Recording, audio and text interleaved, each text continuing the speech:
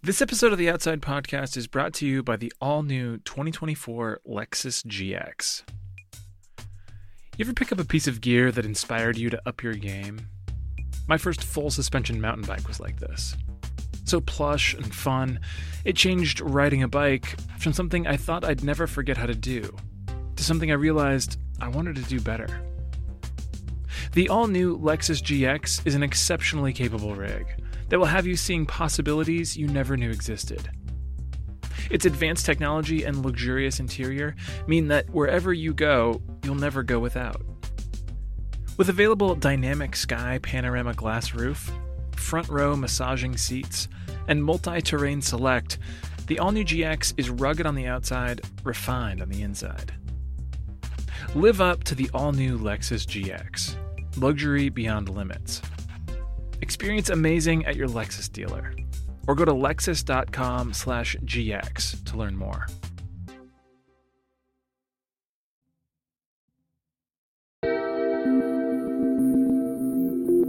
From Outside Magazine, this is the Outside Podcast.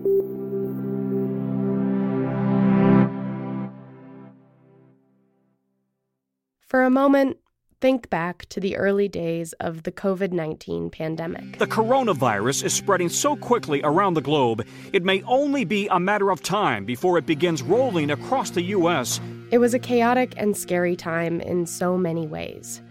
Here at Outside, we found ourselves wondering what we were supposed to be doing once we sorted out the complexities of remote work.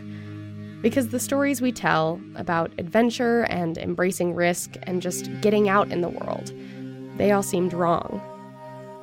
After a bit, though, we found our way with pieces about very close-to-home activities, like backyard birdwatching and even a climbing workout you could do in your kitchen. But when you really think about it, the pandemic then and now is a survival epic, one that, at its core, is about our relationship to the natural world. And that's the kind of story that we tell all the time at Outside. In this case, it's not about one person trying to live through a bear attack or an avalanche, but our entire species battling a highly contagious virus, which makes it the perfect story for longtime contributing editor David Quammen. Beginning way back in the 1980s, David wrote a column for Outside called Natural Acts that had him pursuing fascinating scientific questions around the planet. David Quammen was always out in the field finding just incredible insights into the natural world. He would bring the environment to life, conservation, really the science behind wildlife discoveries, and it was just really, really smart. This is Elizabeth Hightower Allen, who was the features editor at Outside for a number of years. She says that once Natural Acts concluded, after some 15 years, David got even more ambitious in his reporting projects. He started going on these really huge expeditions in Central Africa. And I think that may be where he first really got interested in the idea of these zoonotic diseases. David focused his investigations on the remote jungles and villages and wet markets where diseases like HIV and Ebola had crossed over from the animal world to humans. In 2012, he published Spillover, a book that looked at why this was happening and that foreshadowed the COVID-19 pandemic. I mean, the literal subtitle is Animal Infections and the Next Human Pandemic, which is, I read it in 2012 and I was like, well, that sounds sci-fi and scary. But then it happened. And he literally writes, will the next big one come out of a rainforest or a market in southern China? They're just sentences in Spillover that are really could describe what we've been going through with this pandemic. Elizabeth says that the book very much feels like a thriller.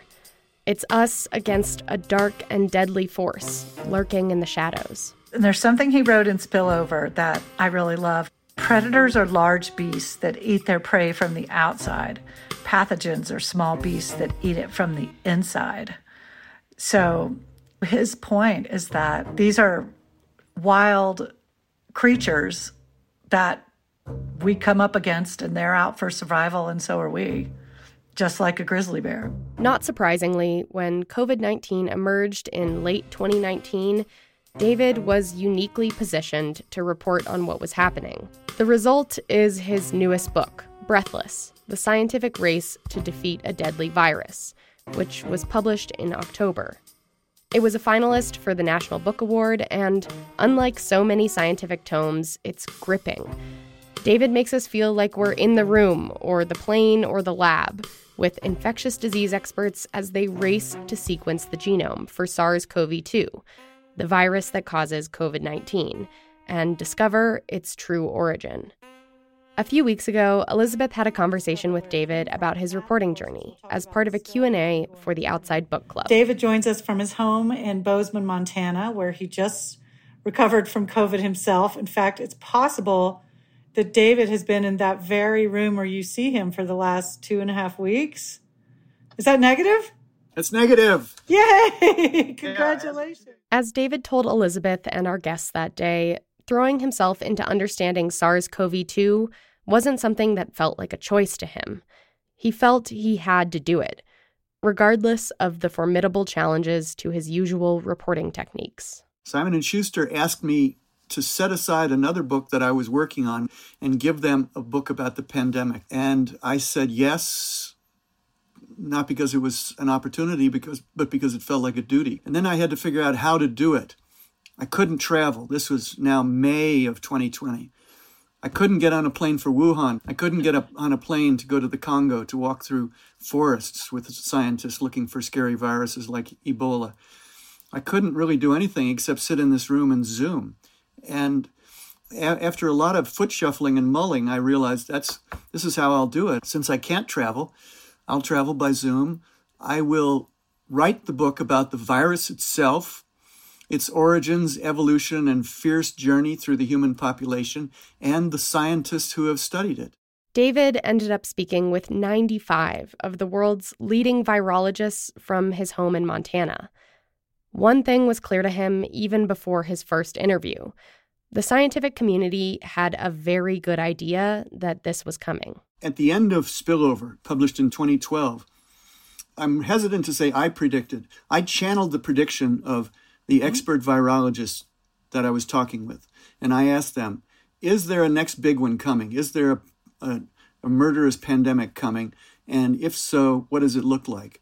And these virologists back then, 12, 13 years ago, told me, yes, there is a pandemic coming, and it's going to be caused by a virus. It's going to be a virus that comes out of a wild animal. It's going to be new to humans. We can't say exactly what kind of virus it will be, except that we can say it will almost certainly be an RNA virus, a virus of which the genome is the molecule RNA and not DNA.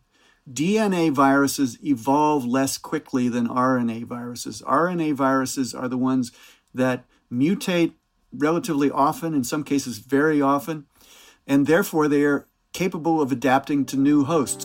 But while scientists had anticipated a pandemic like this, its effects on their own lives were still surprising.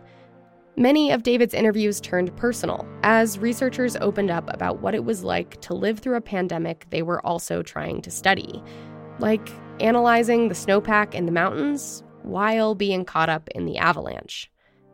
And so, as his reporting evolved, David realized that the book would be about much more than the virus itself. It's a book about the virus, where the virus came from, how it works, what it does, where it's likely going. But it's also a book about people and about the scientific process. It's a process, and it's a human process, like rock climbing or grandmaster chess or ballet. It's done by brilliant but fallible humans. And it works toward bringing us incrementally, step by step, sometimes with a step backward, toward a more accurate understanding of the physical world based on physical evidence. A big piece that everyone wanted to understand about SARS-CoV-2, of course, is exactly where it came from.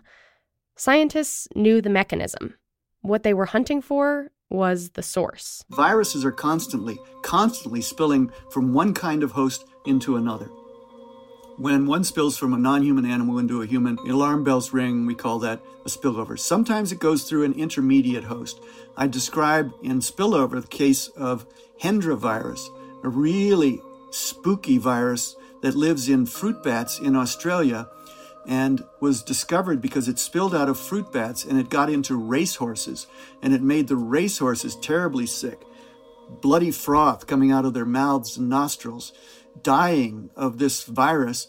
And then there were 3 men who were trying to save those racehorses in that stable, a veterinarian, a stable foreman, and a trainer. And 2 of them got sick and 1 of them died. But sometimes a virus can go directly from its reservoir host, which is an animal in which the virus lives inconspicuously over long periods of time without causing symptoms.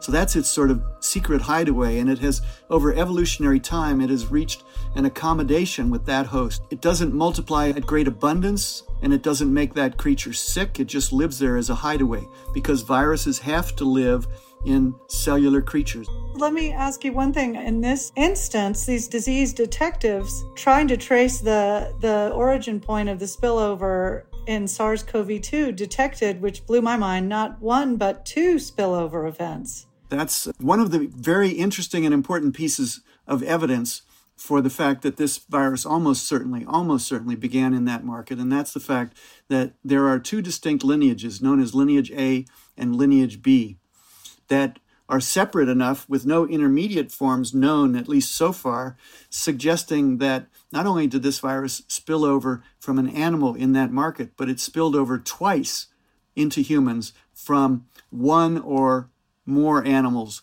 in that market, producing these 2 separate lineages. It might have been a raccoon dog, it might have been a pangolin, it might have been some other animal, we just don't know. But what we know is that this virus almost certainly originated in horseshoe bats, in a particular genus of bats called Rhinolophus, the horseshoe bats of Southeast Asia and southern China.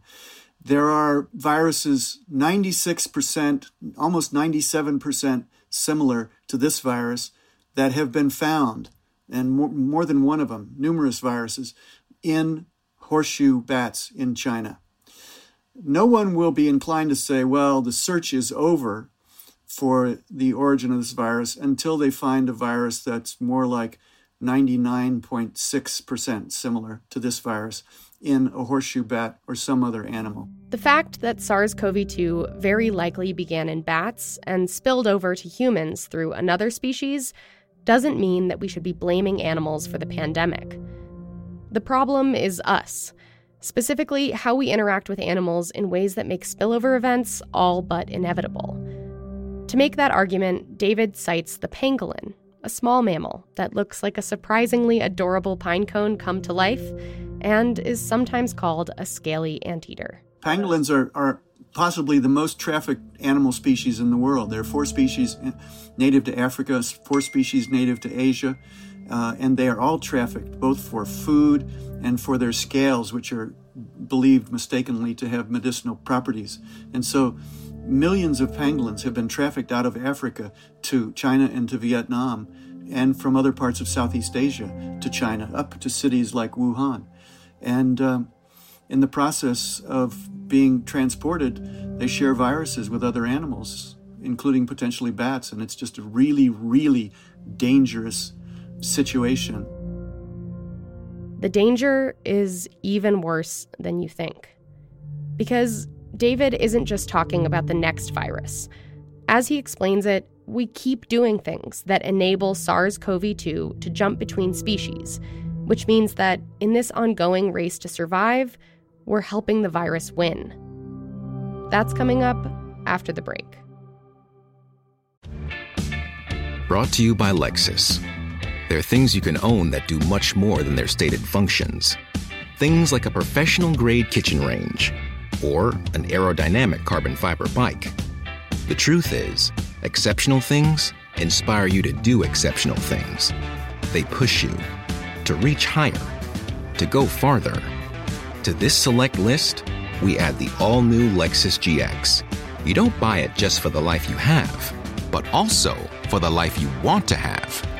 Its exceptional capability will have you seeing possibilities you never knew existed, making plans that were once outside your scope.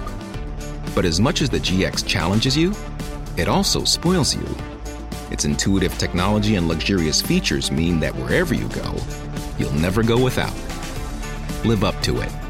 The all-new Lexus GX.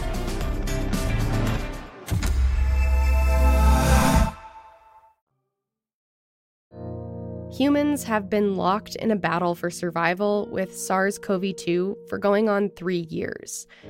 With much of society returning to some kind of normal, some days that battle can feel like it's winding down. But it certainly isn't over, and according to science writer David Quammen, it may never be. This is because the virus hasn't just spilled over into humans. It's made its way into other species we interact with regularly, through a process called the sylvatic cycle.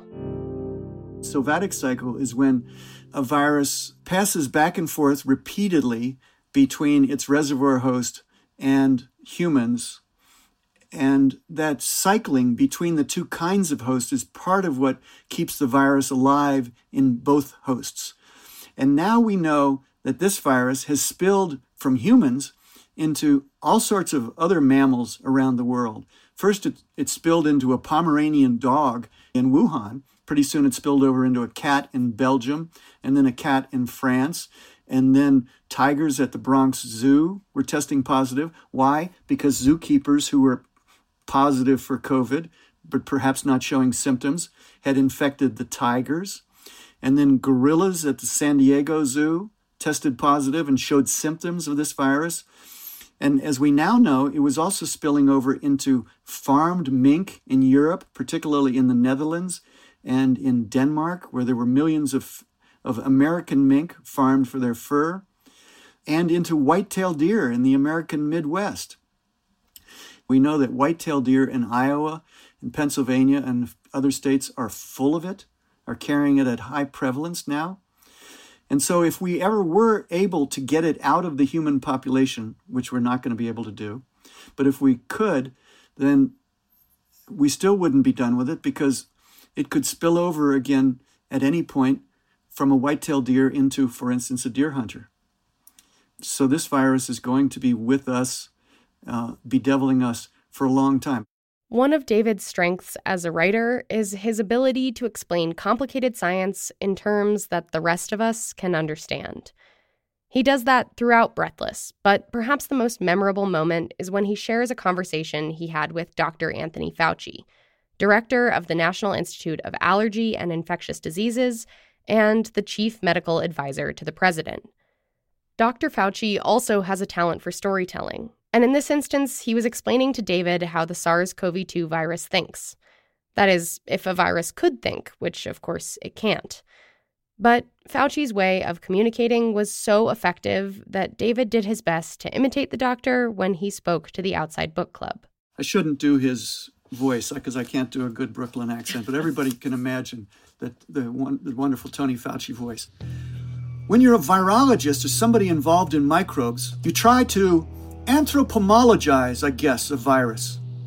You've probably done that yourself, he said, in your former writings about viruses. You turn it into a metaphor. So, if this virus were a really nefarious person, it would say, what do I want to do and how can I do the most damage? Well, first of all, I have to be extremely efficient in replicating, but I don't want to kill everybody. I want to have a situation where 40% of the people I infect, I don't even want them to know they're infected.